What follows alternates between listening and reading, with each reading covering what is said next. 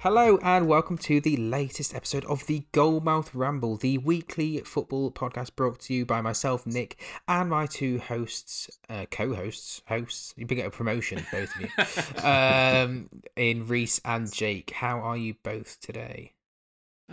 Good, mate. Good, mate. Frustrated at the football world. That sigh didn't say. Well, good. We're recording this after the Chelsea game against Zenit, and it's just Chelsea have had a very shaky 15 or so days, and it's very worrying considering where we are on the table and everything.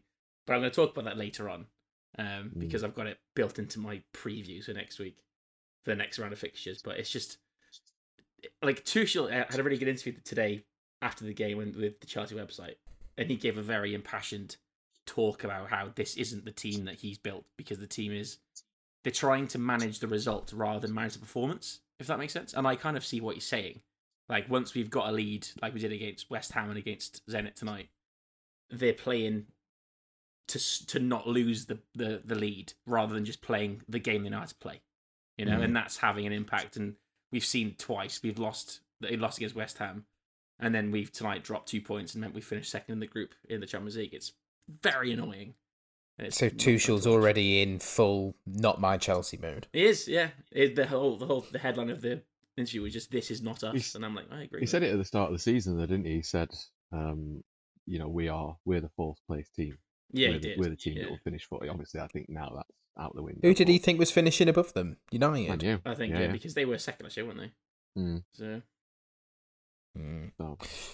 Anyway, but that's mind games as well. Anyway, we will get into that, but you'll be listening to us on Thursday, which means normal service has been resumed after a few weeks being released on Friday. It's for 1 week only, though. We'll be going back to a Friday release next week because there's another band of midweek fixtures after this upcoming and also Spider-Man's out, yeah. And also Spider-Man, which we're going to see on Wednesday night together. For the premiere day here in the UK, 2 days ahead of everywhere else. Very exciting. But let's talk about Spider-Man. More talk about... we can talk about Spider-Man if you want. If that's they're all in it. All the Spider-Mans are in it. Can't wait. I'm so excited. But what if they're not? If they're not, you'll see me cry in person next week. The IMAX screen in Sheffield is going to get torn down. It is. There's going to be uproar. Twitter is going to be on fire the night if they're not on it. I look forward to it. It'll be the highlight of my week. Right, Jake, as is customary at the start of each episode, before we get into the meatier stuff later with the previews and whatnot, we will go to you for our team of the week for whatever the hell number game week it was that just went, number 15 I believe. It was, yeah. So what I've done a bit of a combined team of the week for week 14 and 15 because obviously we have the midweek fixtures as well. Yeah. So some of these players have performed well in week 14, some in 15, and some in both. So without further ado, here we go.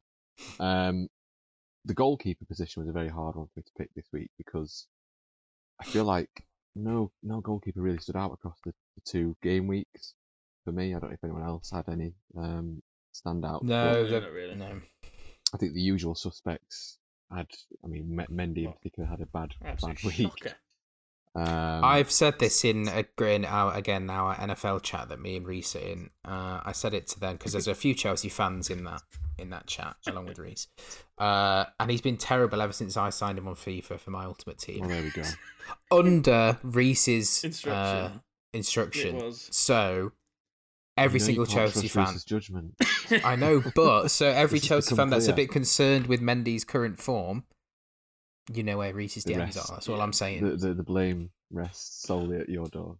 I accept that. I was adamant that he was the best keeper on the team for the price that you had to work with, and since then he has been an absolute disaster in the Premier League. We've conceded 8 goals in 4 games. It's outrageous. I think. Unbelievable! We did that. We did that in 2 halves of football. Rhys, calm down. Well, nearly, near enough. Go on. Sorry, but yeah, no, there was. Like I said, it was hard to pick a goalkeeper this week for bad reasons. We weren't spoilt choice at all. Weirdly, the goalkeeper that I have actually gone for conceded 3 goals at the weekend, but Daniel Bachmann at Watford, I think, did a really, really good job of keeping City down to 3. He made a lot of crucial saves earlier on in the game that kept City at bay a little bit. Obviously, City found the way through because they always do. But I was really impressed with him. I think he made some good saves, and if it wasn't for him, it would have been a much more embarrassing scoreline. It's always one of those situations where it's like, oh, we're giving the man of the match to the goalkeeper and we lost 3-0. Yeah. So can you imagine what it was like? Yeah, exactly. So yeah, he did well. He did a good job, all things considered. In defence, we have right back Tariq Lamptey for his performance in game week 14. Got the assist for the late equaliser, Neil Maupay's brilliant overhead kick. Yeah. And he just continues. Oh, he was in the team of the week for week 13 as well. Tariq Lamptey, actually, he's really back in form.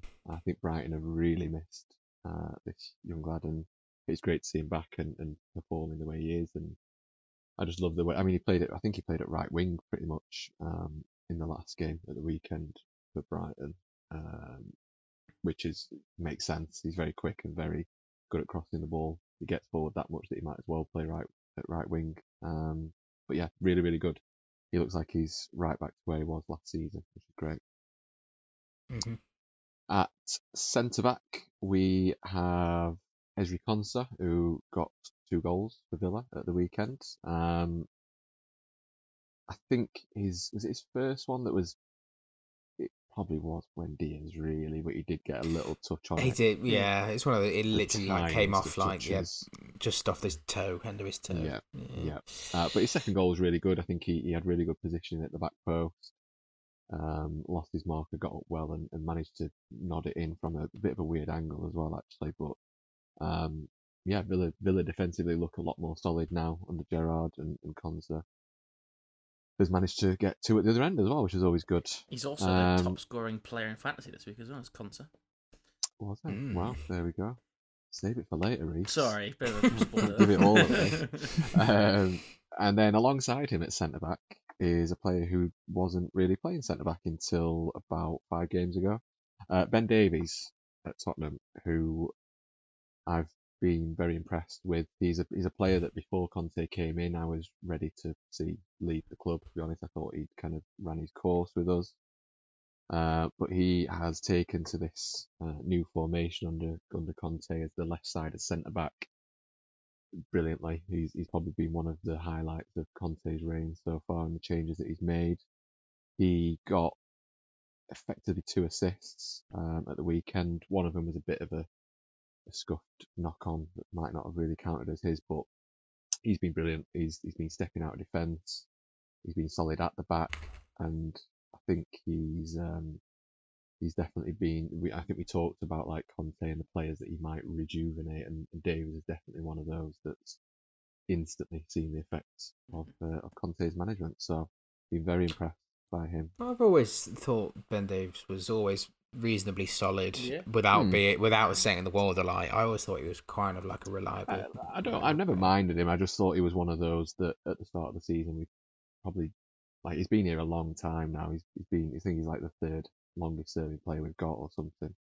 And I just thought if he was playing at left back, I think Reguilon's got him all over. He's never going to replace Reguilon. So I thought he'd kind of maybe had enough, and we'd got better options. But as a centre back in a 3, he's absolutely spot on. And yeah, long may it continue. I read a really good article on The Athletic, an interview with Ben Davies as well, and he was talking about the effect that Conte's had and the way that he's kind of the difference between Nuno's reign and this new much better manager that's come in, and he just sounds like a brilliant professional as well. And I think it was he was talking about like his tactical and even business side of things. He did like a business diploma last year or something, and they were saying he's definitely going to be a manager eventually, and so he wants to do a good one as well. Yeah, I think. Yeah.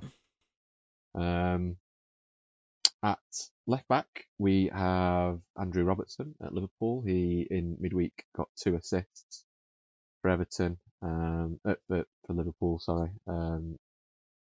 And yeah, he's another player who, like much of Liverpool's team, are looking like they're back on top form. And I think he's probably got it a bit more difficult this year. I know Tsimikas has been kind of in and out of the team and push him a bit more. And I think that's probably a good thing for Robertson because he was literally the only left back Liverpool had the last couple of seasons. So yeah, it's good to see him kind of raising his game, perhaps to make sure he keeps that spot. But yeah, two assists in midweek, really, really good for Robertson. Agreed. Into the midfield, it's a really good midfield. The one player who just will not get out of this team is Bernardo Silva. Get out of here. It's getting ridiculous now. Yeah. A goal in week 14, a goal in week 15 as well. 2 goals, sorry. His goal in week 14 against Villa was incredible. One of the goals of the season so far. Yeah, I agree. Beautiful goal. So yeah, goals galore for Bernardo Silva, and he just looks unstoppable and looks to be really enjoying his football at the minute, which is great to see. And unless anyone has any objections when we get to the end, I think he's probably star of the week again this week. And he is he's definitely nailed on for the team of the season probably, and he's a good shout for player of the season as well at this stage. At the minute, which is crazy considering the path that his City career looked like it was taking. Yeah. Well, yeah, he wasn't almost in the season wasn't he? anymore, was he? Really? Yes. And he's come in and been the absolute star of the team. In the middle of the park, we have Jordan Henderson, who, again, like I say, was a Liverpool players, all seem to be getting back to their top form, and Henderson arguably looks better than ever for me. I've never seen him. He's always been quite instrumental in the midfield for Liverpool, but his attacking play at the minute. He's much more dynamic this season than he has been in assists, he's getting goals. Recent history. It's brilliant. He's a real driving force in that midfield now, and I think him and Thiago especially are forming a really good partnership there. In the last month or so, I'm finally seeing Thiago for what being the player that we not even that I thought that Liverpool were getting, that people have said he is for the last 10 years. He's Yeah, one of those we've never players seen that it might be a me problem, but I've never watched him and sort of understood the hype around him. I know because he goes quietly about his business and does all the sort of that kind of stuff. But this season, I'm actually again, it's because I obviously don't watch the Bundesliga and the La Liga as religiously as I do the Premier League. But I'm finally seeing what everybody's been talking about for the last 10 years. So I'm finally on board. It's only taken me 10 years. Those two in that midfield for Liverpool are up there as one of the best partnerships at the minute in the middle of the park, definitely. Yeah, I'd argue that. And alongside him, Rhys will be very happy, and Nick, you were very happy as well. Not to spoil fantasy football again, but Mason Mount has been in brilliant form in the last couple of weeks. He got goals, he got assists in both fixtures of last week. His goal against West Ham as well was lovely. Only bettered by Bernardo Silva for one of the goals of the season, I think. Just brilliant. Yeah. And Lucas Moura, let's not forget. Oh, that was also brilliant, to be fair. Unreal. Yeah. I don't want to talk about it. I was watching it, and as soon as I saw him kind of wriggle past that first defender with a little 1-2 with Sonny, I thought this could be something here, And I didn't expect him to ping it like that, but yeah, what a goal! Special shout out to my boy Lucas. He's been my favourite player for Spurs this season. He's the only one who's not given up at certain points in the season, I think. I'm afraid he's also one player I've never understood what his purpose is. I got it. Whenever I take over as Spurs on, I don't know, FIFA or Football Manager or something, Lucas Moura, and he's gone now, but Lamella and Lucas Moura were always the two players that I was like, right, get out. I used to like pay Lamella's wages just to get rid of him. But no, Lucas Moura, he's never done the goals return that you might expect from a player in his position, but his work rate and his creativity is fantastic. Yeah. I think he's proven that this season. I think he's probably one of those players that when you watch week in, week out as a fan of the team he plays for, you notice what he does more so than if you catch the highlights on YouTube or Match of the Day or whatever, because he's not much of a highlight player really, but I suppose if you watch him 90 minutes, 60 minutes every week, then No, I think and I know Conte wants more from him as well, so hopefully the goals will keep coming. But anyway, he didn't make the team, so enough about Luke. Big up Mason and Mount. then on, Mason Mount did do very good. Shame he's on the losing side though, Rhys. Burn! All right, settle fucking down, Jesus Christ. It's the first time that Spurs have won in forever, and then and he comes back here all flipping. Mate, we're unbeaten in 5 in the league. You've won 3 in a row. Yeah, everything's fine. Everything's all good at Tottenham. There's nothing bad happened this season at all. This week, either. Well, yeah. It has, because we've had a massive fucking COVID outbreak. We'll get to that.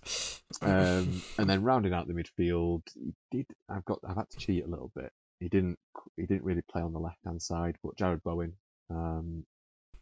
it was brilliant against Chelsea. I'm sure you'd agree, Rhys.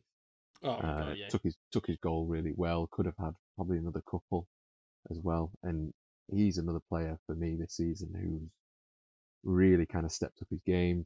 Probably knocking on the England door as well, I think, and probably hope as well. It'd be nice to see that step up, sure. But I really rate him. I think I said at the start of the year, I think I was very excited by him, but he's had a bit of a slow start to the season, and he's just in the last few weeks started to show the kind of player that we think he is. I think has he scored or assisted in like the last 4 or 5 games now or something. Something like that, yeah, he's on a really good run. Yeah. So yeah, he's probably taken over from Antonio as West Ham's kind of main man at the minute, for sure.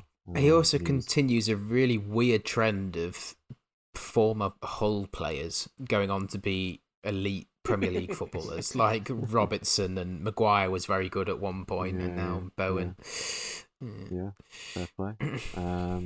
Really good Bowen. And then up top we have the familiar face of Mo Salah once again, who, similar to Bernardo Silva, just can't stop scoring and being irrepressible team of the week. Yeah, he's unstoppable. And I mean, his goal against Everton was his first one. Both of them were really good, but his first one. Me and you watched that, didn't we, Nick? In fact. Yes, we did. Yeah, I mentioned it on last week's podcast. So we were just like, he got the ball 40 yards out, running. I said to Rhys on the show, I've never seen anybody run as quickly with the ball at his feet. He might like trip over the ball sometimes. He maybe not as naturally like skillful, and he looks sometimes that he gets where he gets through luck rather than skill. Like he bumbles through a few defenders and stuff. But running with the ball at his feet, I've never seen. He doesn't lose a single yard of his pace when he's running with the ball at his feet, which is mental. Without even stopping. To just finesse it into that bottom corner is ridiculous. And obviously, unbelievable. And then he obviously got the assist at the weekend for Liverpool, which is that sort of that tricky play that you don't really that looks like he's kind of fumbled his way through it, but then when you actually watch it on the replay, it's like, that was actually really good. Yeah.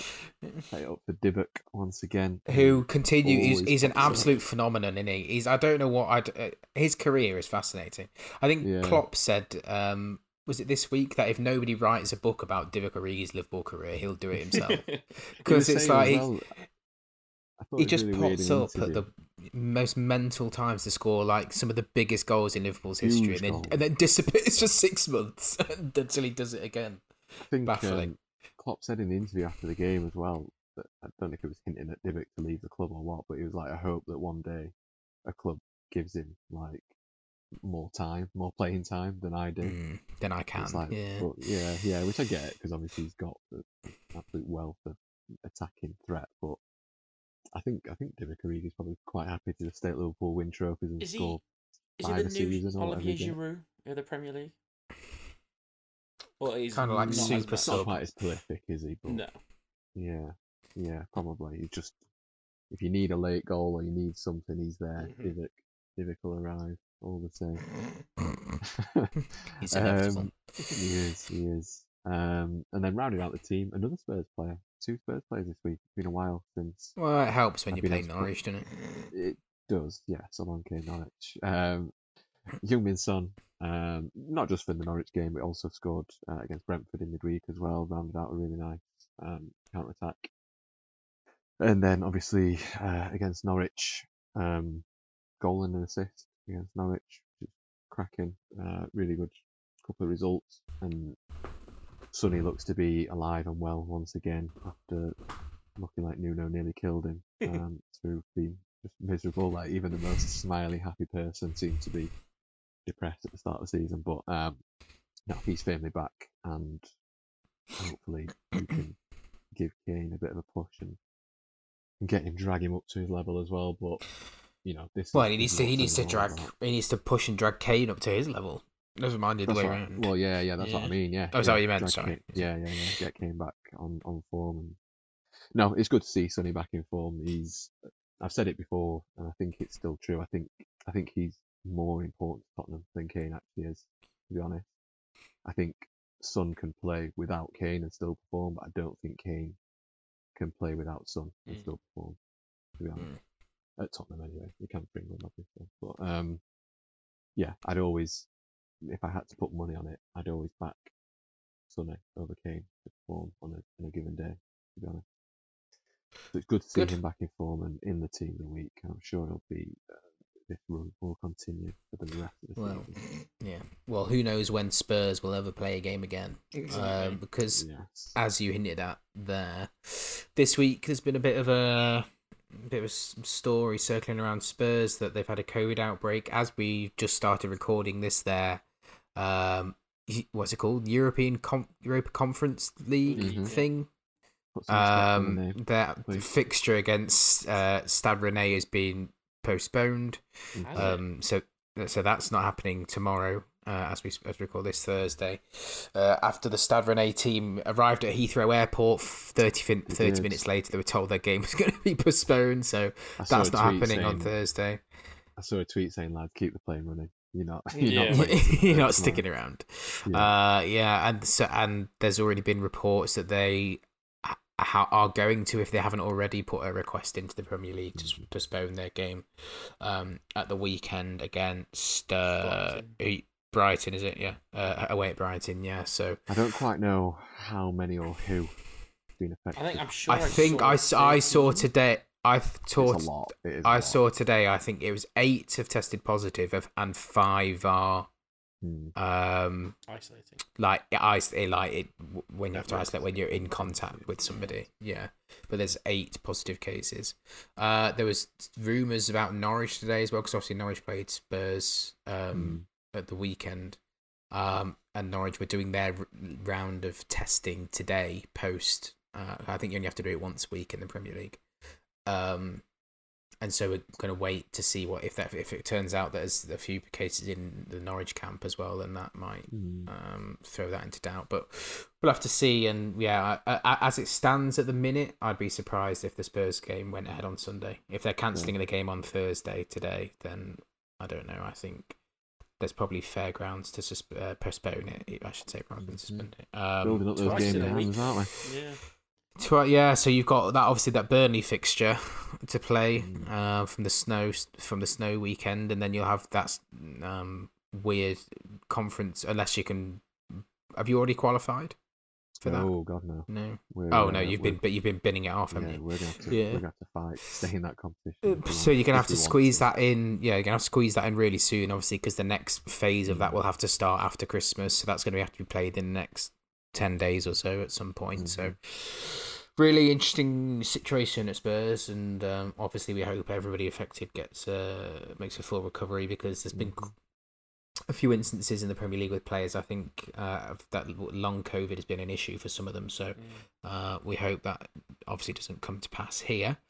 You didn't get an opportunity, Jake, because it was just me and Rhys here. So I asked Rhys how he thought his Chelsea season had gone so far, a score out of 10.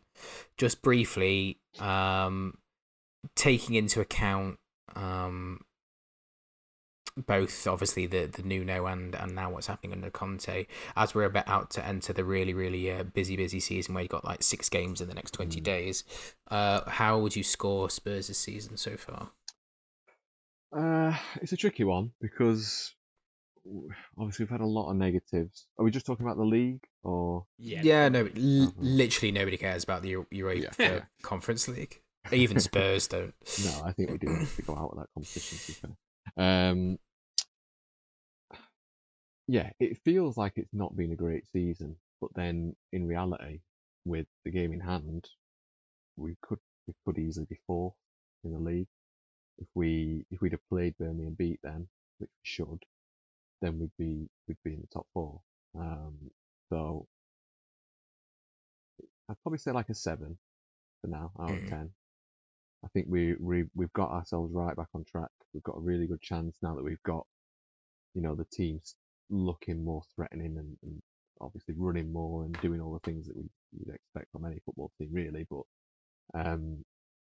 yeah, I think we're back on track. I'm excited about the January transfer window and see what that Which brings. apparently is going to be quite busy. There was a report, where was that? Was that in the Athletic as well? Yeah, where Paratici said he's 10 players, both 10 in, players. not combined in and out, not each. No. Yeah, combined in and out, which is promising on either side, to be honest. Even if it's 5 and 5, there is definitely players that need to leave this football club, as I've said religiously every week, pretty much.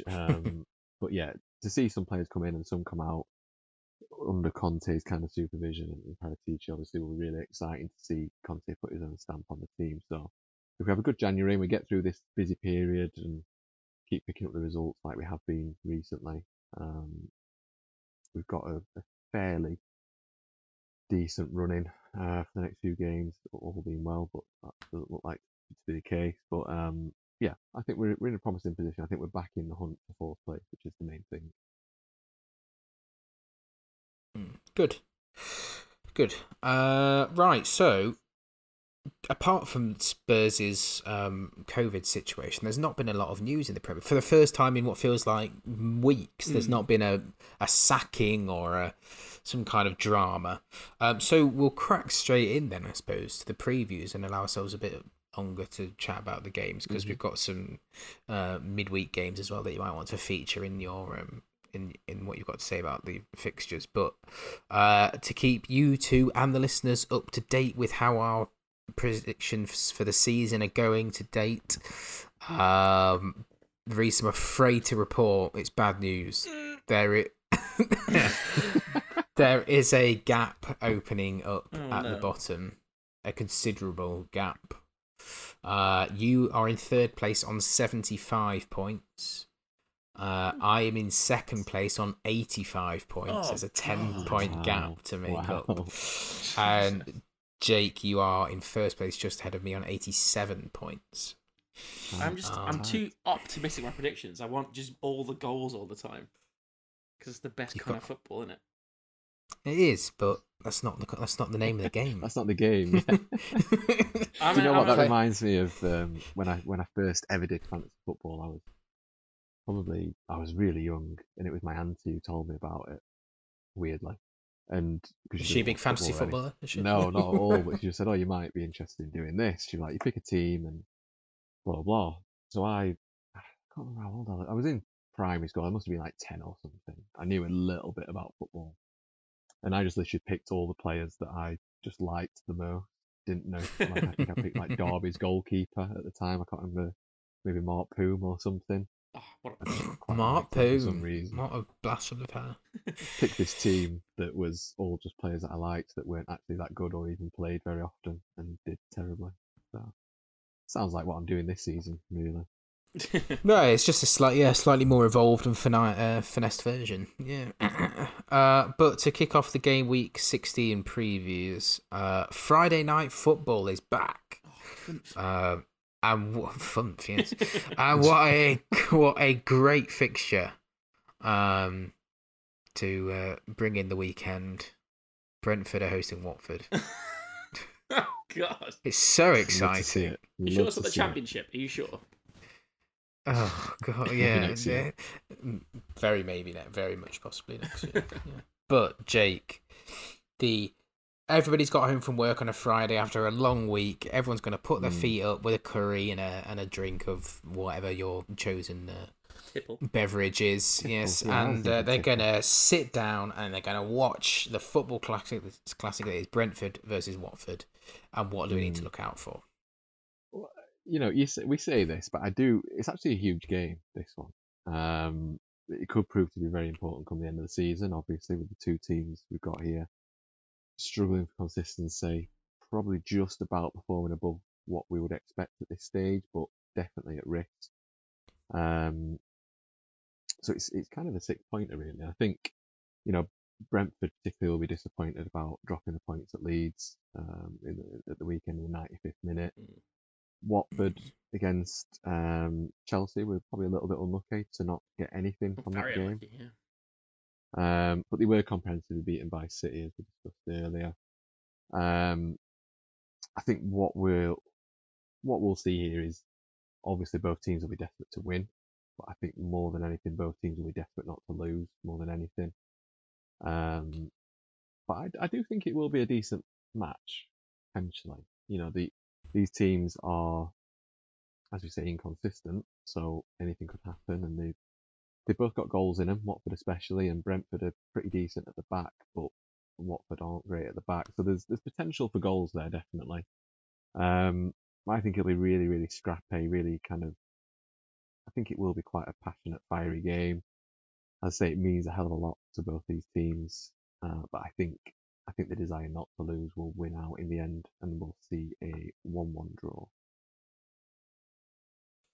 1-1. Rhys, what are you going for?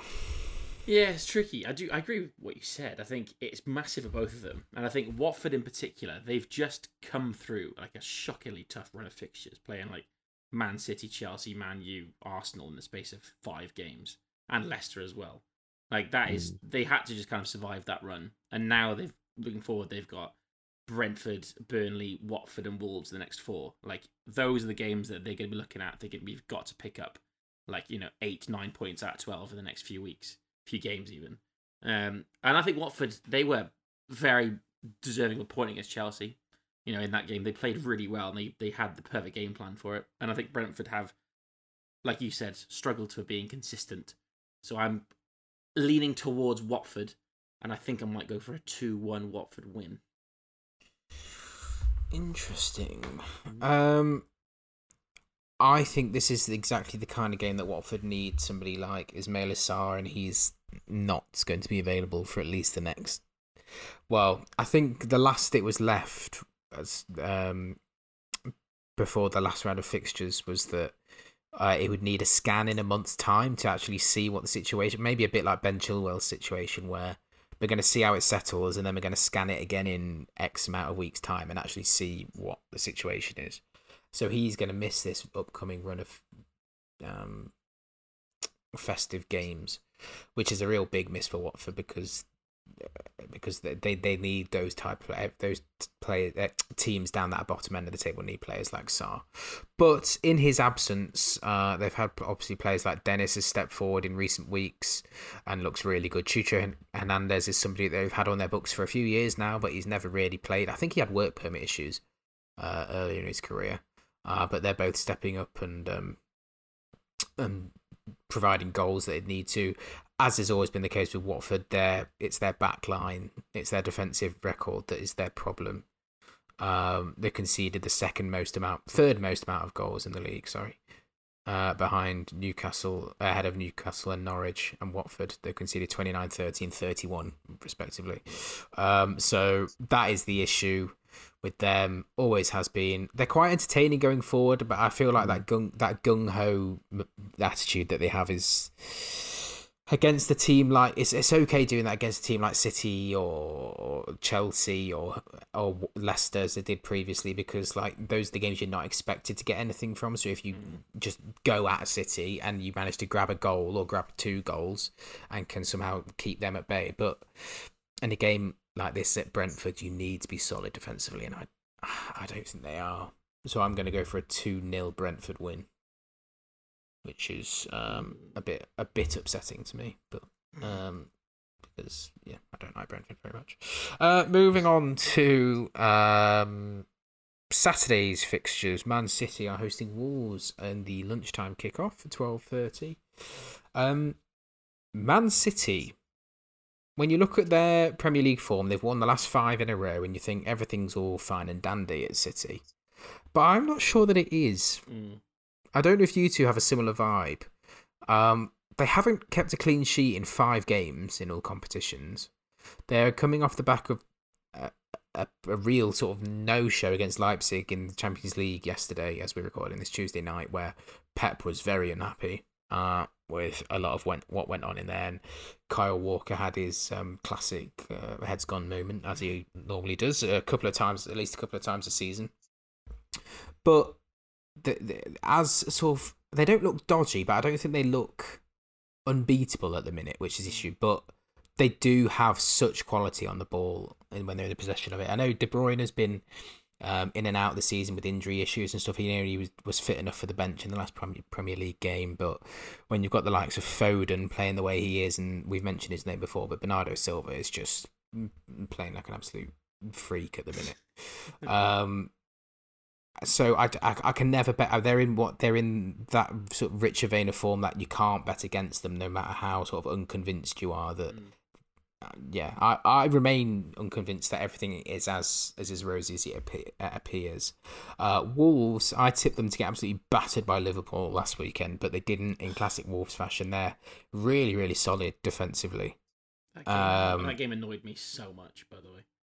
With the Liverpool Wolves, yeah. Well, yeah, because last minute, it's inevitable. Yeah, but again, this is a situation where Wolves, they're just not, as solid as they might be, they're just not going to have enough to stick with or keep City out. So I'm going for a 2-0 Man City win on this one. Who wants to go first? I'm going to jump in. I'm going to go for the exact same score. I think Wolves, they don't score goals. I think, if I'm right in saying they're like the second lowest scoring team in the league behind Norwich, sorry. They have only scored 12 goals, yeah, which crazy. Is the second worst, yeah. And they've only conceded 13, which is a very good record. Well, it's like the fourth best defence. Yeah, but they've had issues going forward all season, and they're not going to beat that against Man City, who have now as good a defence as Chelsea do in the Premier League, only conceded 9 goals all season. So I can't see Wolves breaking that run on Saturday. I'm also going to go with a 2-0 win for Man City. Jake? I also have 2-0. Oh, full house. We've had a few of those in recent weeks. But yeah. I think I know what you mean about City. I was thinking before, I can't remember the last time they kept a clean sheet, really, but if they're going to do it, I think it will be against Wolves. I think Pep is probably sick of them conceding goals and will make sure that's drilled out of them. And B, like you said, Wolves aren't the most prolific in front of goal, and I think City will definitely have enough to comfortably keep them at bay, especially at home. And I don't think they'll set the world alight, City. I don't think they'll need to. I think a comfortable 2-0 win is probably what I can see happening. Good. All in agreement. Right, Rhys. Hello. Now is your time to talk about the boys. Yes. I've written, let me just check my notes here. They're hosting Leeds at 3:00 on Saturday. I've written 300 words about the Chelsea Leeds. Oh, here. 300 words here. This is. I'll lean back and get comfy. So, I mentioned it earlier. So Chelsea, for a while, they seemed absolutely unbeatable. Back in the grand old days of November 23rd, when they beat Juventus 4-0. A lifetime ago. Yeah, it was. Feels like, well, I mean, in the world of the UK now, it feels like a lifetime ago. But Chelsea have since then hit a pretty, not terrible, but by their standards, a bad run of form, where they were poor against a team, against United, who they should have beaten at that time because that was the pre-Ralph Rangnick era. They were very lucky to get a win against Watford. They were poor against West Ham. And you could argue they should have probably drawn that 2-2. They lost to a very unfortunate cross shot from Masuaku. Was it Masuaku who scored it? Yeah. His first Premier League goal. Exactly. That's an along came Chelsea thing, by the way, is that people score their first goal for a club or wherever against Chelsea all the time. And then tonight they were unlucky not to win against Zenit. They went up 3-2 after fighting back from 2-1 down. But like I mentioned earlier about Tuchel saying that they played to win the result rather than play to win the game with a performance. They conceded admittedly a screamer from the edge of the area, like a volley into the top corner, which meant we lost 2 points and we finished second in the group behind Juventus. So all that hard work of beating Juventus was pointless. For nothing. Yeah. So it's really frustrating. Chelsea at the minute, they're not the same side they were this time last month. they are admittedly ravaged by injury. Tonight, our starting midfield was Rhys James and Ross Barkley. To give you a bit of insight to what the midfield's like. We are currently without Jorginho and Kante for at least this weekend, if not longer. Kovacic, who's been out for a long time, he's got COVID, so he now is out for 10 days. So he's missing until probably, the 18th, 19th of December. The defence, the Chelsea, Loftus-Cheek as well, they got injured in the warm-up tonight, so he's also out for some indefinite amount of time. Loftus-Cheek's out injured, you surprised me. No way. Yeah, so that midfield is a concerning area for Chelsea. And you've also got to question, where has the Chelsea defence gone? So since they beat Juve 4-0, they've conceded 8 goals in 4 games. Didn't concede more than 1 in a game until West Ham, and now they've done it twice, where they've conceded 3 goals in 2 games in a row. It's not a very Tuchel Chelsea team. And it feels like, I think Tuchel said it himself, that the focus seems to have been lost after such a good run of wins and performances that finished with that Juventus game. This Christmas period is just vital if you want to stage a proper title challenge, because there's so many games in such a short space of time. Every win is crucial, and before you know it, if you lose a couple, you are 7 points behind first place. Yeah. And that is vital that Chelsea can get back into some sort of run of form. The only good thing that Chelsea have at the minute is that they have Lukaku back, and they have Werner back, who scored twice today and assisted one. Had his best game for Chelsea in his entire career, I think, today. We really are in the end times. Yeah, so it's... That comet that's headed for Earth, apparently, later this week. It's sparking Werner's form, which is a concern. So Chelsea need to sort their ideas out, and Tuchel knows what he's doing. He's going to try and get the team back playing properly. At the weekend, we will have, tonight we started a defence of Christensen, Malang Sarr, and Azpilicueta, whereas at the weekend we will have Thiago Silva, Rudiger, and Christensen at the back, which is infinitely more, defensive. How did Sarr play? Not good, mate. He's had a few good performances, mainly in the Carabao Cup, and he did play quite well against Brentford when we scraped that 1-0 win a few weeks ago. But apart from that, he's very much the 6th choice centre back in a Chelsea. Yeah, he's just a name I know through years and years of playing Football Manager. Yeah. He's always been like a rising star kind of guy. Yeah, wonder kid. So interested to see how he's getting on. Yeah. Well, Leeds, meanwhile, they're firmly still Leeds. They have very inconsistent form, as they have done all season. They feel like they can't string 2 regular performances together. They either draw then win, or win then lose, and then lose then draw. Like, it's always just up and down with them. But they have good news for them in that Bamford is back, and he came back with very exciting. I did kind of whoa when he scored the 95th minute equaliser against Brentford. His celebration what was that you did, Rhys? Whoa! It was just a good moment, because I rate Bamford. I think he's a Chelsea youth product, obviously, and there were high hopes for him. But he just never made it in the Premier League until last year at Leeds. And he's a talented player. He's a good finisher. And it was, here, any time a player celebrates by wheeling away, takes his shirt off, spinning it in the air, like, that's always a good moment to any kind of football fan to enjoy. And he is the spark of that team. If they're going to get anything from this season, because they are not in freefall, but they're in danger of falling into a real relegation scrap this year, he is going to be the player they need to keep fit and keep healthy to keep them in the Premier League. But I am tense about this game, not just because of the recent run of form Chelsea have had, but Chelsea-Leeds is a bit of a historic rivalry, way back from my dad's youth, like, the 1970 FA Cup final, which I've watched countless times. And I also checked the head-to-head. Leeds have actually got more wins against Chelsea than Chelsea have against Leeds. Leeds have got 39 wins to Chelsea's 35 with 30 draws. So it might be a good game for Leeds to pick up a surprise point or two in this one, just because they've got their main man back, and Chelsea are not the team that we expect. We know they can be at the minute. So it's a tricky one. I'm gonna keep my faith with Chelsea that they can pull out a win, because we just need the 3 points here. We need the win. The performance, I don't care. As long as we get 3 points, that's all that matters. And I'm gonna go for a hopeful 2-1 Chelsea win. I've also gone for a Chelsea 2-1 win. Have you done that as well? Yeah. Yeah, 2-1. Well, at least it means Rhys isn't going to be closing the gap anytime soon. That's if we're going for the same him score. out tactically. Just shielding the ball out for a goal kick all the time now. Just gonna, I've just looked at Leeds' upcoming fixtures before Boxing Day, and good grief. They are away at Chelsea, away at City, at home to Arsenal, and away at Liverpool. Oh, my word. That's and then they got rough. Villa, who are the form team in the league at the minute. Yeah, that is rough. And then they got West Ham back-to-back in January.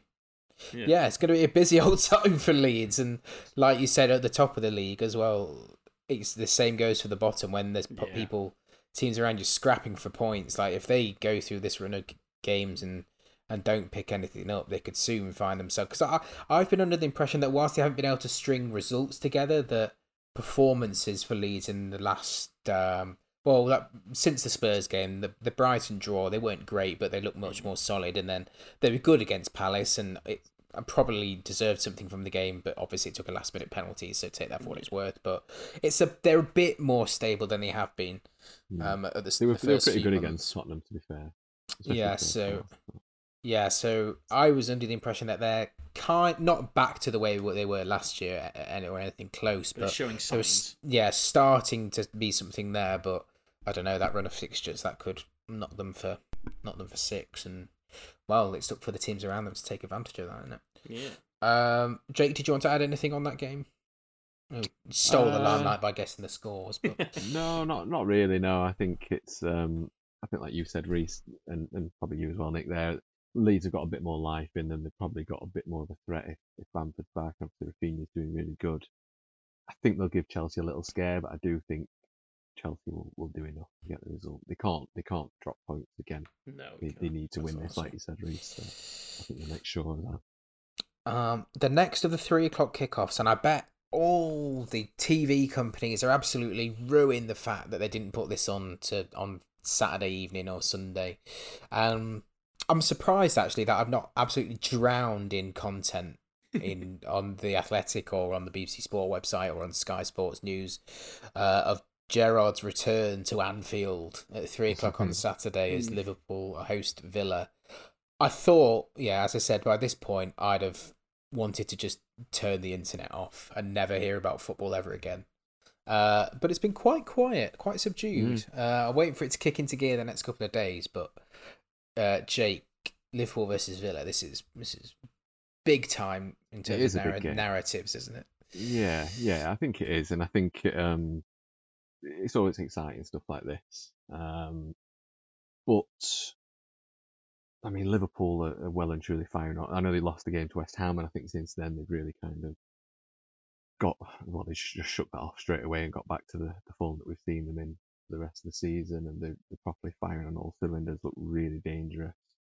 And they've tightened up at the back again as well. You know, they don't seem to be really conceding. I know they conceded against Everton the goal in the first half, but after that they just shut everything out completely. So Liverpool are obviously the favourites for this fixture, but Villa have been really impressive under Gerrard. The first, is it 4 games now he's had? 3, I think. Beat Palace, beat Brighton.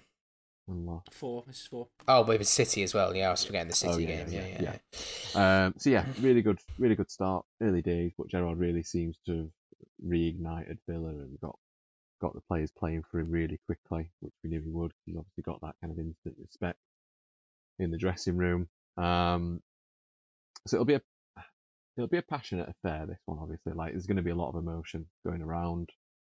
But I don't think it'll be passionate as in like a fiery game or anything. I can't see it being that. I think it'll be quite a tame fixture in that respect. And I think the big deciding factor for me is Klopp and Liverpool will not let sentiment get in the way of what they're doing. Oh no! I don't even know if I think had Gerrard left by the time Klopp came in, or did they have like half a season together? I can't remember, but either way, there's no. Obviously, Klopp will understand the legend of Steven Gerrard at Liverpool, but there's no. But he will not give a shit. There's not too much of a put. Yeah, if it's 3 points or being nice to Steven Gerrard, he's going to go for 3 points. And all the team is. So I think before the game and after the game, it's going to be really nice and lots of emotion on show. But I think I think Liverpool have got too much. They're not going to feel threatened by the presence of Gerrard on the sidelines. I think it'll be a really good game. I do. I think there'll be goals in this one. Villa have definitely got goals in them now, which is good to see. Liverpool definitely have. Liverpool's goal difference is disgusting. Yeah, all the top three goal difference is just mental, isn't it? Like the all in like plus 30s and the rest of them minus. So yeah, I think an exciting game. I'm gonna go for. I think both teams will score. I think I'm gonna go for a 3-1 Liverpool. Oh no. I've gone for 3-1 as well. Rhys? I haven't. Oh, I've gone purely based on form. This is where you get your perfect 2 points differential. Yeah. I'm going for a 2-1 Liverpool win rather than 3-1. Okay. Just because every Villa game this year has been 2-1 apart from the first one. I think Liverpool are going to be a bit overwhelmed by the amount of noise that Gerrard will have from the fans at first. I think that will play into it because Gerrard is obviously he's their prodigal son in that city, and I think Villa, like you said, Jake, they are fighting for Gerrard. They're playing way better than they did under Dean Smith, and they are good value for the points they've won over the last 4 games. They've got 9 out of 12. Like, you can't deny that. They need to work on their defence because winning games 2-1 is good because you get 3 points, but against Team Liverpool, conceding 1 goal is going to lead to 2 or 3. So you've got to keep it as tight as you can. But I think Villa will grow into the game and they will give Liverpool some scare because while Liverpool have been scoring for fun, they haven't been as solid defensively this year as the previous years. So I'm going to go for a 2-1 Liverpool win rather than 2-0. Rather than 3-1, sorry. Yeah. No, that's fair. I say Liverpool do seem to be scoring goals for fun, apart from against Wolves. That's what Wolves did so well. And you made a really good point there that if you concede to Liverpool, it's not just 1 goal, it soon becomes 2 or 3 because then you have to then go and chase the game. Exactly. And that's where they just tear you apart on the counter-attack. Liverpool's counter-attack is one of the most terrifying thing in sports. It's unbelievable. When you got Salah and Mane and Jota breaking down, I don't know how you stop that. So the key to this for Villa is to go quiet in the crowd. It's always a weird situation when a legend returns to their former stomping ground because, like, you want to, if you're a Liverpool fan, you obviously want to give Gerrard the send off that he deserved because I don't think he really ever, because he left in the summer and I can't really remember his last game at Liverpool was like they lost 6-1 away at Stoke or something.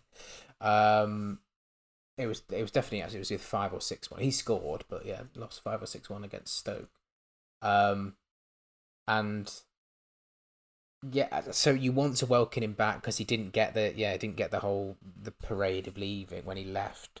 But then you don't want to do that prior to the game because you don't want to like galvanise him or, like you said, Rhys, upset your own players by thinking, well, why are they? I know it's Gerrard, but why are you cheering on the opposition manager and stuff?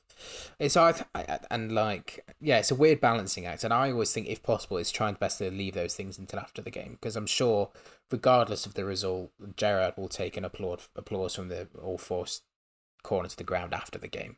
Yeah. So, if I was a Liverpool fan, I'd be tempted to just give him a quick boo for 90 minutes, and then once you picked up your 3 points, then you can say, "Oh, cheers, Steve." Yeah, right, nice one.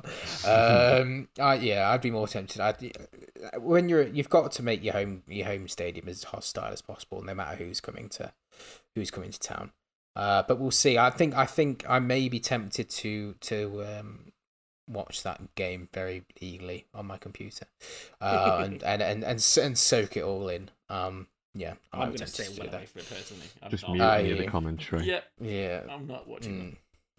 I'm tempted. I live for the narratives. Good. Right. The final of the 3:00 Saturday kickoffs is Arsenal versus Southampton. Arsenal are a weird team. Really weird. Like, I've thought for weeks that I was like, oh, Arteta's actually knows what he's doing. He's got this under control, and Arsenal are sort of kind of back, but not obviously back to unbeatables and whatever. Yeah, but like relative to the last 10 years. And then I actually look at their recent results and I'm like, what? Like, they're not back at all. I'm looking at who Arsenal have beaten this season. They beat Norwich. They beat Spurs when Spurs were absolutely dog shit. Mm-hmm. They've beaten Watford. They've beaten Newcastle. They've beaten Villa when Villa were in their really terrible spell. And they've beaten Leicester, who have been... But, like, they've not beaten anybody good. Whenever they've had to play somebody who's kind of, like, half competent this season, they haven't won. They haven't done anything. Against Everton on Monday night, I think they were a little bit unfortunate. I don't think they deserve to lose that game. I think a draw... They conceded like 4 offside goals, didn't they? They did, yeah, they did. But like, and one of them was only because Richarlison's got big feet. Exactly. But Arsenal were the better team, and they were in that second half. They were completely shithousing the game. Like, their game management was really good, and then again they just lost their minds as teams have done at Goodison Park this season. Either that being Everton or somebody else that they're playing against. Villa, when they went there early in the season, capitulated in the second. Was it Villa? Somebody went there in the second half. Early in the season, the second half capitulated. So, Southampton present an interesting matchup for Arsenal. If we're going by form book for the season, this is the kind of game they should win. It's a team in the bottom half of the table who haven't won in 4 games in the Premier League, who are struggling to score goals. They've only scored 14, which is down there. Say Wolves and Norwich have scored 12 and 8. And then it's Southampton have scored 14. So they're not exactly, not blowing teams out of the water. Their run of form, as I said, not 1 in 4, including a loss to Norwich in that as well. And they got pumped by Liverpool where they did that weird formation change and that didn't really work. So sticking by form, I think I'm going to have and what what Arsenal do this season, I'm going to have to say this is going to be an Arsenal win, but I don't feel very happy about it. I don't feel confident in my assertion, but I'm going to have to go for a 2-0 Arsenal win. Jake? I disagree. We've differed for once. I think like you say, in terms of where they are on the table and stuff, Arsenal have got to win this one, surely. But, like you say, I don't know what Arsenal are doing. I don't know what their kind of philosophy is and identity is. I don't really know I don't think they know what it is either. Like, one week they turn up and comprehensively beat a team, the next week they struggle.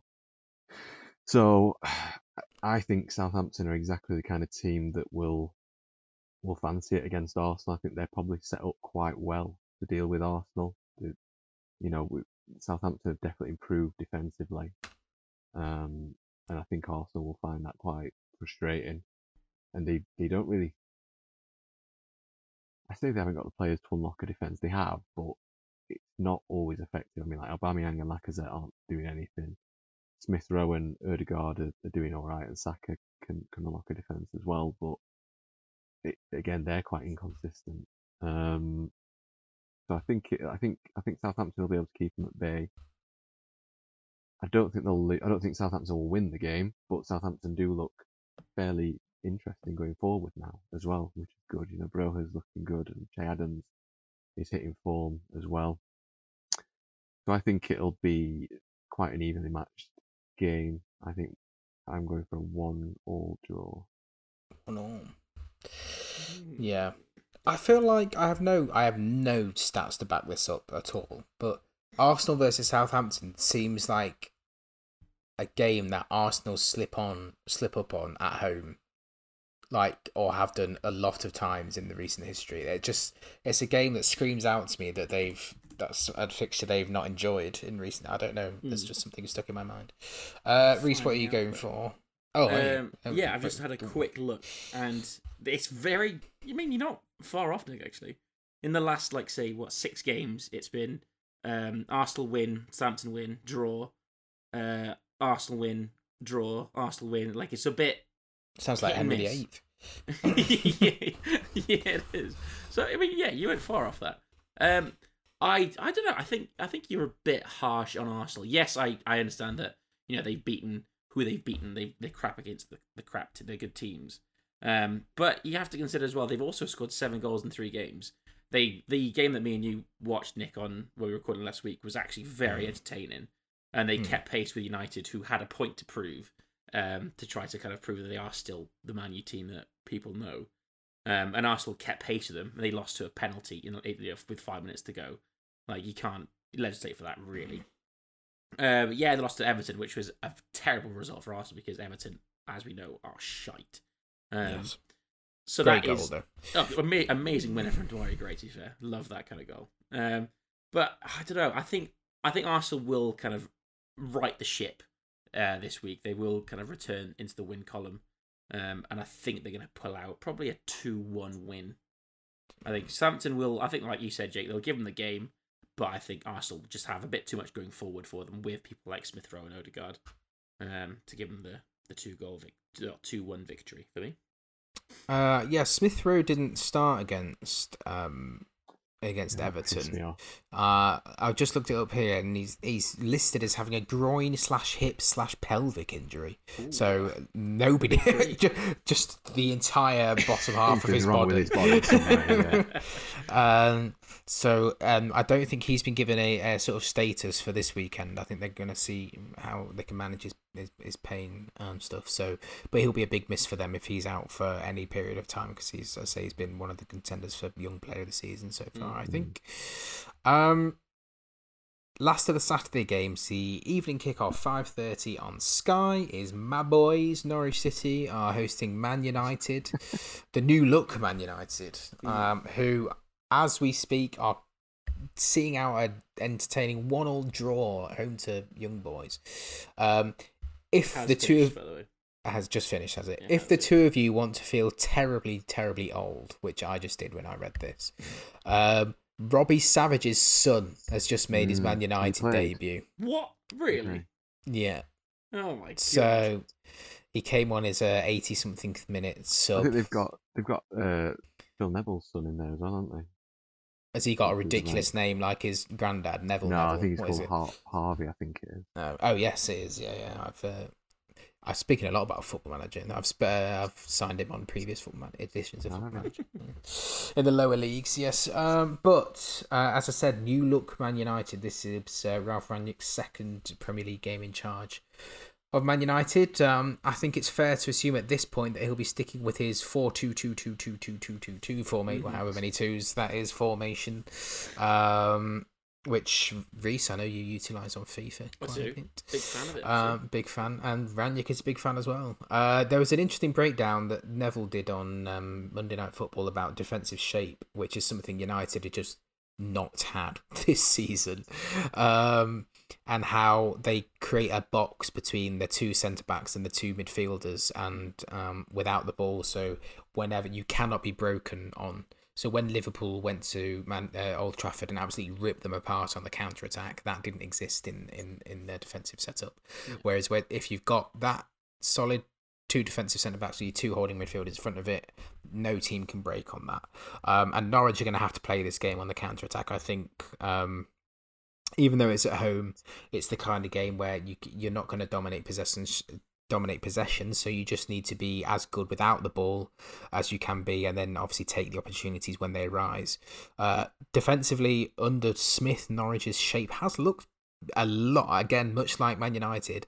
We had no defensive shape under Farke, really, and we've looked much more solid under Smith.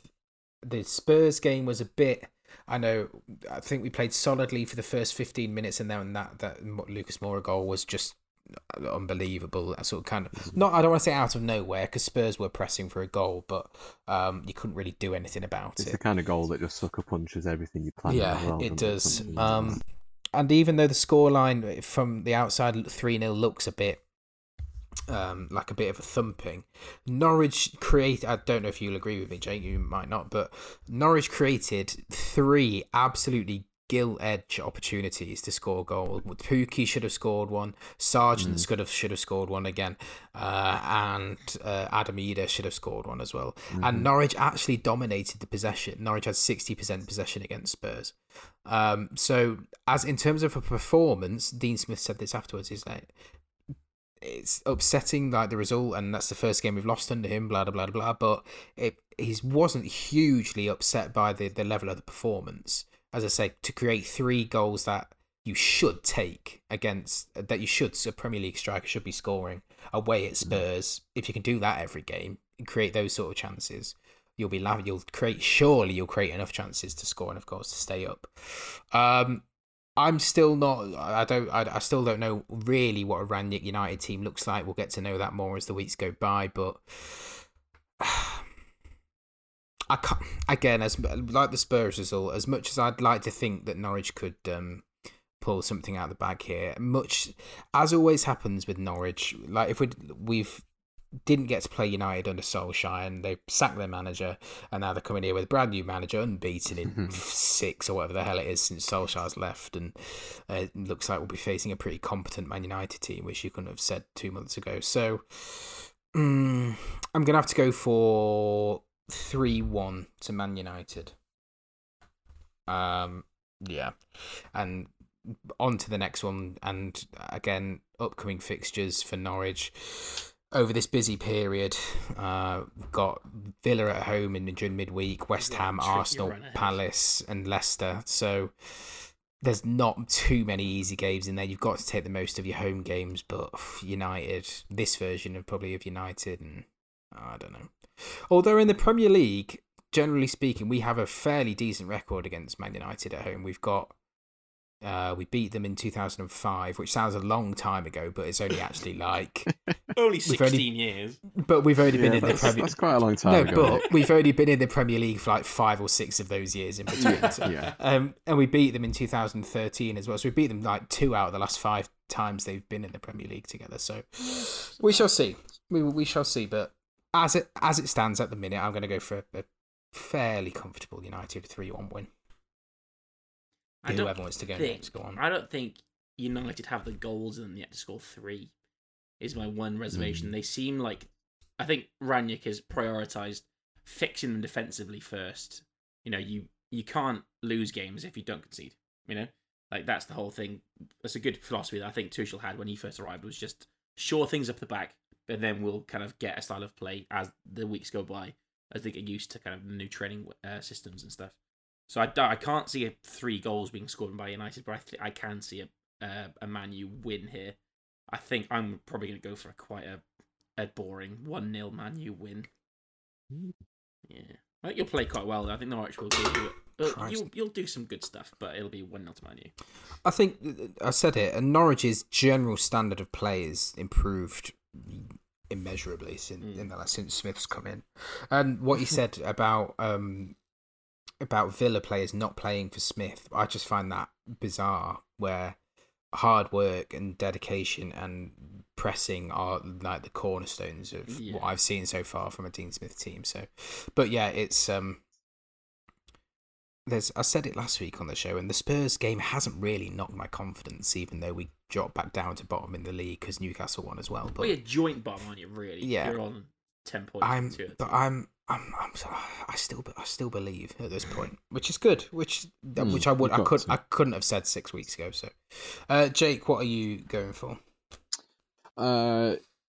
Yeah, I do think Man United will have too much for you guys, even though you're at home. I do hope that you put in a good performance and rattle Man United. I'd love to see a Norwich win. I really would. But I don't trust your goal threat at the minute. Like you said, you're creating chances now, which is good, because you weren't doing that before, really. But it's just that conversion of chances that you're really lacking. And although Pukki seems to be getting, growing more and more threatening every week, he still misses quite a lot of chances. It's the problem is as well, there's nobody else is chipping in with goals. That's it. If Pukki misses, no one else. Norman scored one, but he's out indefinitely. and then Omobama Dele, our young centre back, has scored one. I don't remember anybody else scoring one. Rashica has looked really good in recent weeks, but then he's out for 4 weeks now, so he's going to miss the entire December fixture list, which is a nightmare.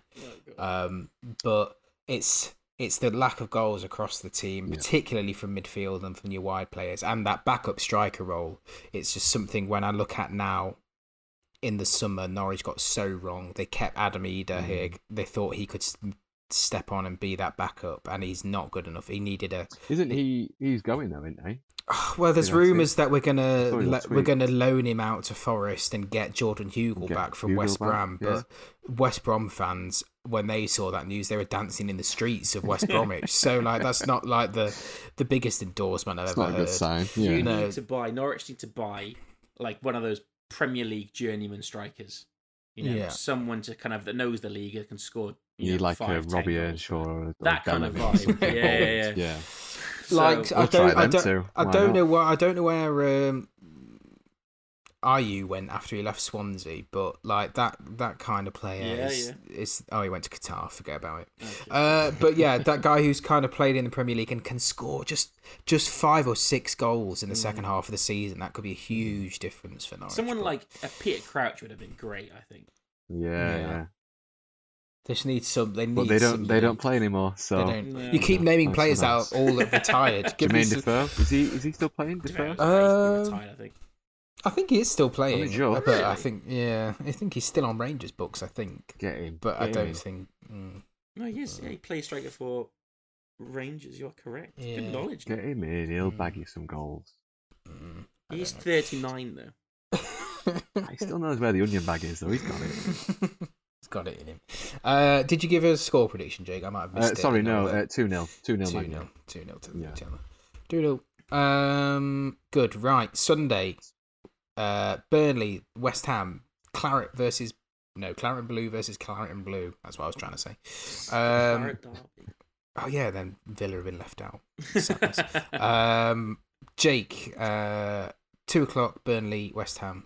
Go on. Yes. So Burnley look like they might be without the star man Maxwell Cornet, who went off injured at the weekend. I just picked my fantasy team.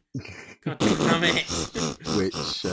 which basically eliminates their whole goal threat and leaves them pretty much screwed, I would think. Unless Chris Wood steps up, which he could do. But West Ham have got their own injury worries as well, though. Obviously, they lost Ogbonna a few weeks back, and now Zuma and Ben Johnson look like they're out as well. So their defence is pretty much obliterated as well, which is going to cause some issues potentially, but I don't think Burnley are the kind of team that would pose that much of a threat to the defence anyway. I think what Burnley will probably look to do is shut West Ham out for as long as possible, because even at home, they know that West Ham are going to come out flying and go for the throat. And I think as much as they'll try and keep West Ham out, I think West Ham have got too much. They've got, Bowen, Antonio, Benrahma, Fornals, etc., that they've got way too much to deal with.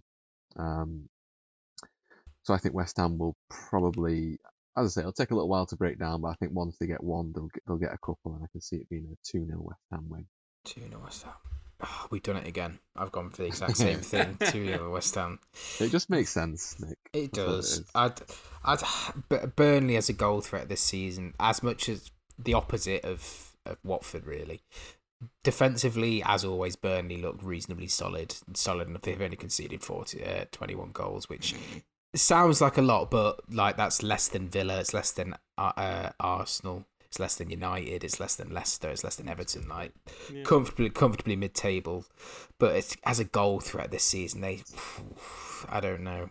Like you said, take Cornet out of the equation, and what else have they got? Chris Wood doesn't look anywhere near as prolific as he has done in previous seasons. I don't even know if Ashley Barnes is still at the club. Like he's normally been able to chip in with like I say, 5 or 6 got.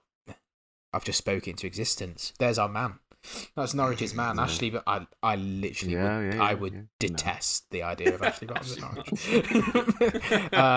But yeah, as a offensive outfit, I don't rate Burnley this year at all. And I think at the minute, again, if I had to bet on 3 teams that are going down, I think Burnley's lack of offensive production could be something that sees them end up in the bottom 3 this year. It feels just like with Burnley at the minute, it just feels like a cumulative effect of years and years of just like, well, of the Dyche experience, and it's finally gonna maybe fall a bit short this year. Yeah, that's kind of the vibe I'm getting off them at the minute. Mm-hmm. Rhys, score prediction for that one? Yeah, similar. I mean, I'm a bit superstitious, as I've said before, about any time that a team beats Chelsea, they always play shit the next game. However, I can't see Burnley beating that game for West Ham. I think Burnley, they, like you said, they're not good enough going forward, especially without their best player, Cornet. And I don't think they're that as good defensively as people think they are. They have a big centre-back in Ben Mee who tackles big, and that's about it. So I'm going to go for a West Ham win, and I think I'm going to keep it low-key. I'm going for a 1-0 West Ham win. 1-0 Antonio back on the score sheet. Hope so. Good. Yeah. Also, on the topic of strikers, thoughts on Shane Long as an option? I literally thought he'd also retired. Where's he playing right now? He's currently on loan at Bournemouth. He scored twice this year in 11 games. Which is a bit shit, actually. Bournemouth are doing really well, but I would just need. I'm gonna make it my mission over the next couple of days to go and find the perfect man, and I'm gonna let you both know, and then I'm gonna email Stuart Webber, and then it'll all be fine. It'll all fine. Goalmouth Ramble signs striker at Norwich. Incredible. Rhys, the next of the 2:00 kickoffs, Leicester, the perennial mystery team of the Premier League season so far. They are hosting Newcastle, who are fresh off the back of a win. Unbelievable stuff. Newcastle are going to be my kind of focus of this game, just because they deserve a big congrats for actually finally winning a game. They've got 1 in the win column, which is unheard of for them. It wasn't a pretty performance by any stretch of the imagination, but it was just a much-needed 3 points. It was a desperate one as well, because as we discussed last week, where were their points going to come from if they didn't get them against Burnley? Yeah, their run of fixtures coming up is disgusting. Oh, it's horrible.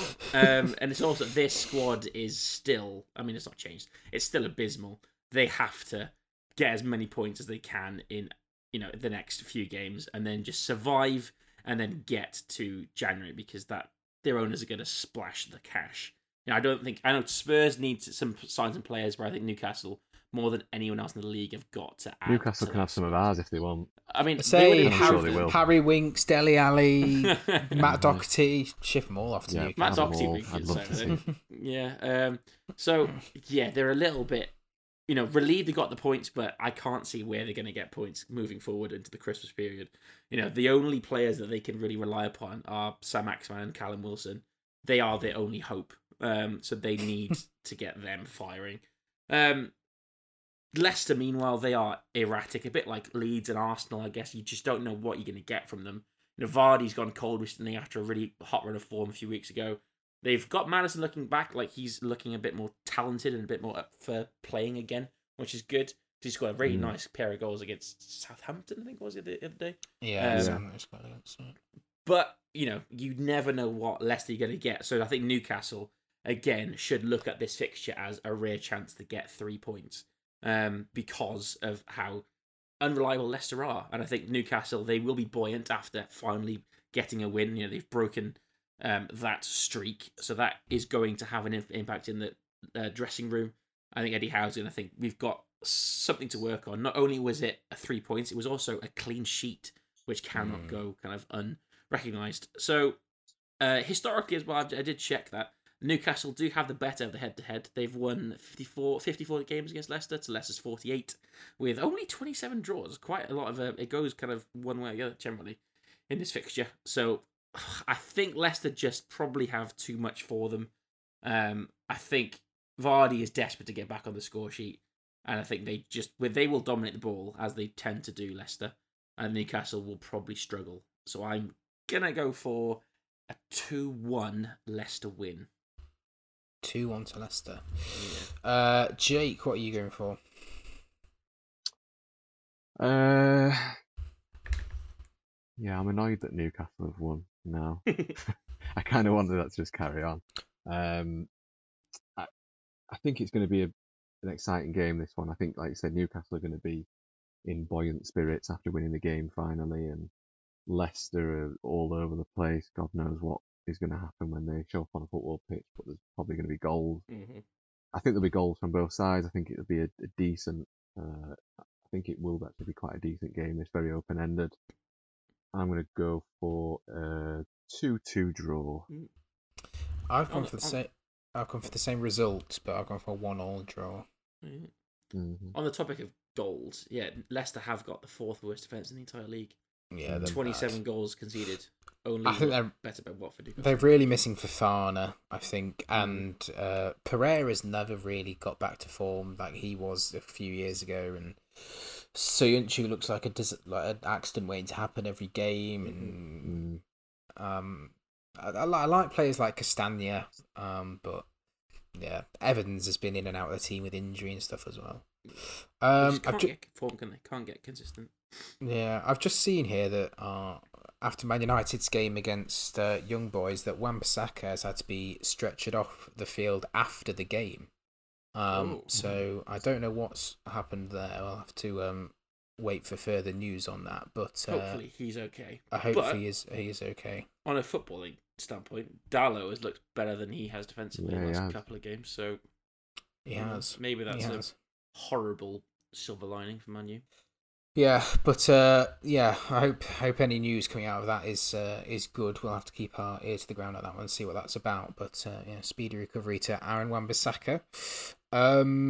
Jake, last of the 2:00 Sunday kickoffs is your boys Spurs away at your second team. It feels like at this point this season.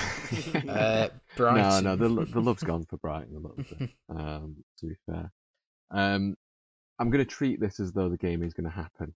Yes, this is true. If it doesn't, we'll just see what happens after that. But Brighton are the weirdest team at the minute. Like, so they haven't won in 10 league matches. They haven't won since September. But they just keep getting these late draws, especially through Neil Maupay, obviously the last 2. And when you look a bit deeper, they've actually only lost 2 of those 10 matches. Yeah. So they've drawn 8 and lost 2, which is bizarre. Yeah, horrible run. But it's one of those things. Like, obviously, it's not ideal, but they're still picking up points. They're not losing matches that often. It's a weird one. I don't think he got booed the other week, didn't he? He did, Graham Potter, and he was very surprised by that. And I think I am a little bit. Oh, you're not entertained. It was kind of that vibe, wasn't it? Yeah, like. Who do you think we Brighton. are? Yeah. Yeah, they were overperforming in the first 5 matches or whatever. So to be on a run of 2 defeats and 8 draws isn't actually that bad for a team that's probably expected to finish. I think we said like 15, 14, something like that would be about right. If they finish anything like 12th, 11th, 10th, they've had an unreal season. Yeah. So they're probably doing about what's expected, but they are riding their luck, I think, quite a lot. Spurs, however, are, as I said earlier, right back on track. We're looking very, very tidy and very organised under Conte. 2 clean sheets in a row in the last couple of weeks, which is great. We still have a long way to go, but we're, like I said earlier, we're more resilient. We're not just rolling over and giving up on a game like we saw against Leeds. We bounced back after half time and really stood up and dragged the result out of the dirt. We were more dominant in games. Again, I know you said Norwich had the more possession, but we always feel like we're in control again, which is nice. I felt like we were always on the back foot and always at risk in the past under Nuno and Mourinho at the end of last season. And the main thing, like I said, we're more threatening and we've got more energy and more attacking prowess, which is absolutely crucial. That was the worst part of the kind of results and stuff, was just the fact that we had nothing going forward whatsoever. Yeah. We weren't moving, we weren't threatening, we weren't attacking whatsoever. So you're obviously never going to win a fucking game if you can't do that. So at least we've got a little bit of kind of, I don't want to say it, but we've got a bit of the highs of Pochettino style football back again, of that like kind of dominating the game and energy and attacking, counter-attacking football, which is great to see. So I think we've definitely got enough to see off Brighton. They won't make it easy, of course, but I think they are going to be without a win in 11 league games. this game goes ahead. I'm going to go for Don't say 2-1 win. Oh, he said it. I've gone for a 2-1 as well. That's all things being well. If we feel the strong team, then 2-1 for me. Yeah, I've gone for 2-1 as well. Rhys, what are you going for? It's a very 2-1 kind of game. I was just looking at like the stats about this one. Bizarre stats for Brighton that they have the lowest win percentage at home in the Premier League. They've only won 29% of their games at home, which is just insane. But then, as is Spurs' way of being, Brighton have beaten Spurs twice in the last 2 Premier League games against Spurs. Like, what are Spurs doing?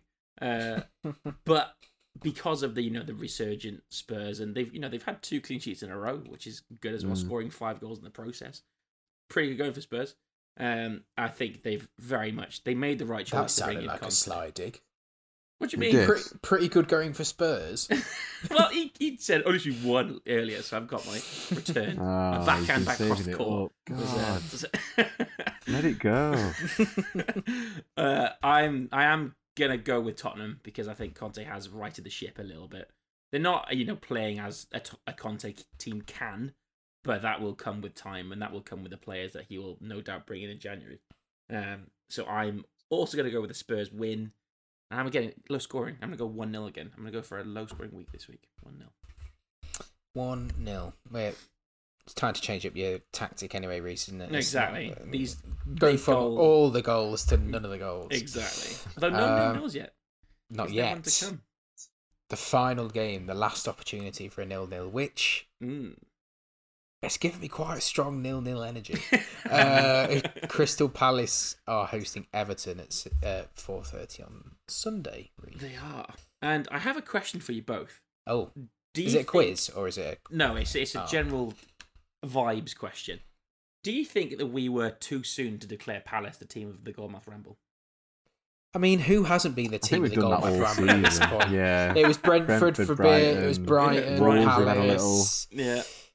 I mean, they've similar to Brighton. They've been on a bizarre run where they went on an apparently great run of form where they went 7 games unbeaten, but that run was 5 draws and 2 wins. Yeah. One of those wins was against City. Absolutely, that's a great win for them. But still, only 2 wins out of 7 is not as good a run of form as we expected. I think what I was drawn to was the fact that Palace were playing very fun, entertaining football, and they were just playing football the quote-unquote correct way, where they were just all out trying to score goals. And I just couldn't help be sucked into that kind of vibe. And I still do enjoy Palace. But I think reality has set in for them recently. They have lost 3 games in a row to Villa, Leeds and United. And against Villa and Leeds, those are the games that Palace, they have to be winning, really. The teams in and around their part of the league table. So that was a big disappointment for them to go through that. But they need to get back into the win column against an Everton side who are the most bizarre team in the league, I would say. They've had the most tumultuous week where they sacked their director of football.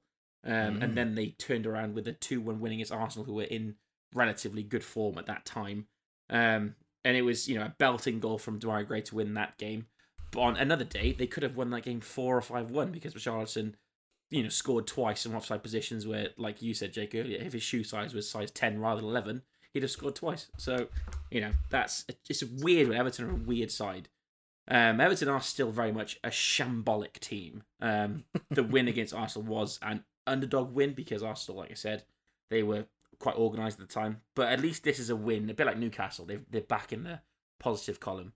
And this win might be something of a bit of a springboard for them to go on into a nice run of fixtures over the Christmas period. But I think it's going to be quite a fun game, I think both teams are poor defensively. And I think both teams do try to go forward. Palace are a bit better going forward than Everton are. Because I think Palace has got more talent going forward than Everton do. But I think Everton, they can pick out a few goals when they need them. And I think I'm going to go against my grain of the low-scoring affair of the weekend. Oh. And I'm going to go for a very fun 2-2 draw. Classic. Yeah, classic. That's 0 points wrong, the week. Then, probably. Yeah. I'm gonna say 0-0. Yeah, wow. I think Palace are a bit sluggish going forward. I think at the minute, Say that that game against Burnley where they drew 3-3 looks like a bit of an anomaly, really, when you look at their results. The last month or so, I don't know. They just seem to have, like you said, fallen a little bit by the wayside at the minute. Yeah. And Everton, I just don't think they're competent whatsoever. So I think this is just two pretty incompetent teams at the minute making a pretty incompetent affair, and well, Sky have chosen wisely for this 0-0 on there to finish their Sunday extravaganza. Jake, what are you going for? I'm also going for a draw. Oh, triple draw. Triple draw, yeah. I need that. 4-4. I wish. No, I think, like we said, the form of both these teams is mental. Everton were on a horrific run. I don't think the win at Arsenal's the be-all and end-all and the solution to their season or anything. No. Palace are on a really bad run as well. So I think both teams would be very, very grateful for a point at this stage. Again, similar to the Brentford-Watford, I think both teams will be really, really keen not to lose this one and just solidify where they're at. So yeah, I'm going for a 1-1 draw. 1-1, 0-0, 1-1, and 2-2. Excellent. Right, there is, as we mentioned multiple times throughout the show, a full batch of midweek games. We're not going to preview all of those in full. Obviously, that would not be here for another hour, and literally nobody wants that. So I'm going to ask you all for your quick fire. You will have 5 seconds on the clock for each game. And you have to give me so pressure's on. This might be to your benefit, Rhys. Yeah, it would. Don't have instinct. Yeah, right. We'll go every time. I'll say the fixture. I'll say my score. Rhys, you say yours. Jake, you say yours. Okay. Are we just saying the score? Nothing else? Nothing pure else. Score. Quick fire, pure score. I just want it out there for the record. I don't want any accusations of whatever else. So, Brentford, Tuesday night, at home to Man United. Brentford 1, Man United 2. Fuck. Brentford 1, Man U 2. Oh, Christ. Jake, go. 1-1. 1-1. I feel it. I feel a surprise. The buzzer nearly went then. Norwich at home to Aston Villa. Tuesday night. Norwich 1, Aston Villa 1. Norwich 0, Aston Villa 2. I've just been sick in my mouth. Go on. Go on. Norwich 1, Aston Villa 2. Oh, disgusting. Tuesday night. Man City at home to Leeds. Man City 3, Leeds 0. Man City 2, Leeds 0. Man City 3, Leeds 0. Copycat. Moving through to Wednesday, Brighton at home versus Wolves. Brighton 1, Wolves 1. Brighton 0, Wolves 0. Oh, disgusting. Yep. Brighton 1, Wolves 1. I've got these written down, by the way. I'm not. Oh, have you? Crystal Palace at home to Southampton. Crystal Palace 1, Southampton 1. 1-1. Sorry, wait. 2-1. Palace. 2-1 to Palace. I should do these in like proper like BBC 5 Live style. So it's Burnley versus Watford next. Burnley 0, Watford 1. This is another 0-0 for me. 2 0-0s in this Oh, week. you're joyous, aren't you, this week? Full of it. 0-0 for me as well. Oh. Between us, we've predicted 1 goal in that game. Unbelievable. It says it all. Okay, Arsenal versus West Ham. Arsenal 2, West Ham 1. Wow. I have no idea where that came from. I regret it instantly. Arsenal 1, West Ham 3. The pressure got to me completely. I've gone for an Arsenal win. Unbelievable. Jake, what are you going for? 1-1. Oh, we've got the full range of results there. Interesting. Right. Thursday night is probably when we're going to record the next episode. We could put that out into the universe. We could do a Twitter Spaces live session. If people are listening to this and they would be interested in that and listening along to what we've got to say, we'll just do an episode live where I think there's 3 games on Thursday. There's Leicester versus Spurs, Chelsea versus Everton, and Liverpool versus Newcastle. So we could theoretically have. Well, you would obviously want to watch the Spurs game, Jake, and Rhys, you'd want to watch the Chelsea game. We could do like a proper Sky Sports and I'd want to watch, and I'd happily watch the Liverpool game. So we could do a a little interesting little show. Is that another Amazon week as well? There is another one in December. I don't know if it's this week or the one between Boxing Day and New Year's. I'm not sure. We'll have to see. But anyway, I've ruined it. Right, Leicester versus Spurs. Leicester 1, Spurs 2. Damn it. Leicester 1, Spurs 2. I'm going to surprise you. Leicester 2, Spurs 2. Oh. Interesting. Leicester always get the better of us, I feel. Chelsea versus Everton. Chelsea 3, Everton 0. All right. Chelsea 2, Everton 0. Chelsea 2, Everton 0. And the final game of the midweek fixtures, Liverpool are hosting Newcastle. Liverpool 4, Newcastle 0. I was going to go 5. Liverpool 5, Newcastle 0. Liverpool 4, Newcastle 1. Good. Right, so that's all in the history books. Nobody can make any. That was arguably more fun than all the previews we used to do. We'll do a poll on Twitter this week. Should we do quick fire results or the full previews? Do you want to hear us talk shit for an hour, or do you just want us to say something? Shall we have, going forward, a 12-minute podcast? That's the question. That's the real quiz. But no, seriously, anybody who's listening to this, do let us know if you'd be interested in us doing a live, in inverted commas, show where we just go on Twitter Spaces and sort of just talk about the beautiful game and all the recap all the obviously games that have been in midweek. Might even get our Spider-Man spoiler-free thoughts as well. That'd be interesting. We might do that. If people will be interested in that, we'll do that on Thursday night. So let us know if that's something you'd like to tune into. Rhys, you know what time it is. I've got no jingle to play. I'm just gonna have to pass it over to your capable hands as we go, as always, to Rhys's Fantasy Football Corner. Yes. Mental fantasy team of the week this week, kind of across all of fantasy, that had an unheard of 2 Newcastle players, and you love this, Jake, 3 Spurs players. Team of the week. I honestly don't believe. I think you're lying. Genuine. I wish I was lying to you, but no, the 3 players were Spurs had Ben Davies, Davinson Sanchez, and Heung-min Son. Newcastle had Dubravka in goal, and then Shah in defence as well. And ridiculous performance from those 2 teams there. So well done to Newcastle and Tottenham. It was quite a good team this week, though. Quite a good mix of players. You had, like I mentioned earlier, Konsa was the player of the week with 17 whole points. Then you had Bernardo Silva in second place with 15. And then Mopé was the best striker with 9. He seems like the only one who scored any goals in it, Neil Mopé.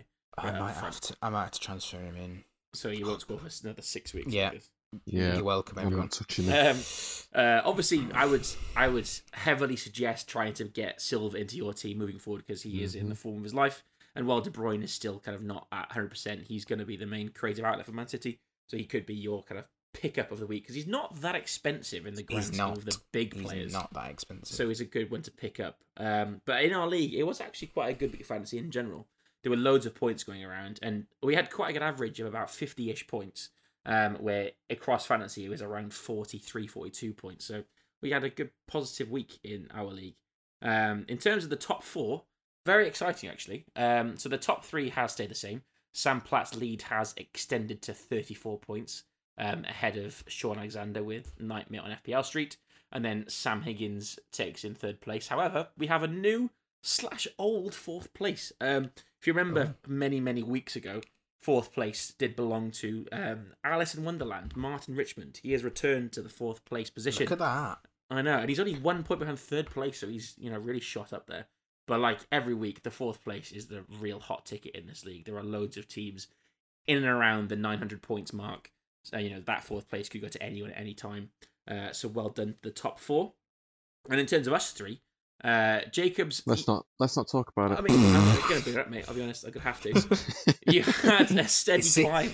It's in his job contract. It is. Yeah. You had a good climb in recent kind of weeks, but then that has come a bit of a tumble as you've now kind of resided it's in been horrific. 26 I place. hate it. And you've got, I think, 726 points. which is, it's a good return. It's it's 200 points behind the top 4, which isn't great. But me and Nick aren't that much better. But keyword, we are better. Yeah. So I've held firm in 18th place. Yeah, for now, keep that positive face. Like we said earlier, Christmas is when all the fantasy points go fucking haywire. So look forward to the Christmas fantasy period. So I've held firm in 18th place where I was last week. With a very, I think, quite respectable 798 points. So I'm nearly 800. Whereas Nick, you have climbed just above me at 17th with 802 points. So only 4 points between me and you. Safe from relegation. You've hit. Can I just say, by the way? Yes. Right. I have changed my team for the final time now. I give up this season. I'm going to tell you what my team is. I don't care. Okay. So, Ramsdale in goal. That's where you're going wrong. Fairly solid. Maybe. In defence, I have Trent, Rhys James, and João Cancelo. Right, that's got the exact same. That's got to be amazing. Yeah. In midfield, I've got Salah, Gallagher, Smith Rowe, and Bernardo Silva. I've got the same as well. You've got the same team as me. And then up front is where probably it goes wrong more than anything, but Antonio, Kane, and Dennis. What have you got Harry Kane in your team for? No. Terrible, because he's been in there for ages. He's the last. He's cost you like 11 million. You could buy 4 players with Kane's money. Yeah, but but who else would I get? Neil Maupay. Scoring. Well, yeah, but Timu Pukki. I can't keep waiting until the 99th I've got minute, Antonio, so. Hwang, and Vardy as my front three. I've got Hwang. Is he even playing in the Premier League anymore? Like he's just disappeared off the face of the earth. He's a bit of a bad run of form. Yeah. But if that doesn't work for me now, I quit the whole giving up on fantasy. If you heard it hit first, folks, Jacob was about to give up on Fantasy League.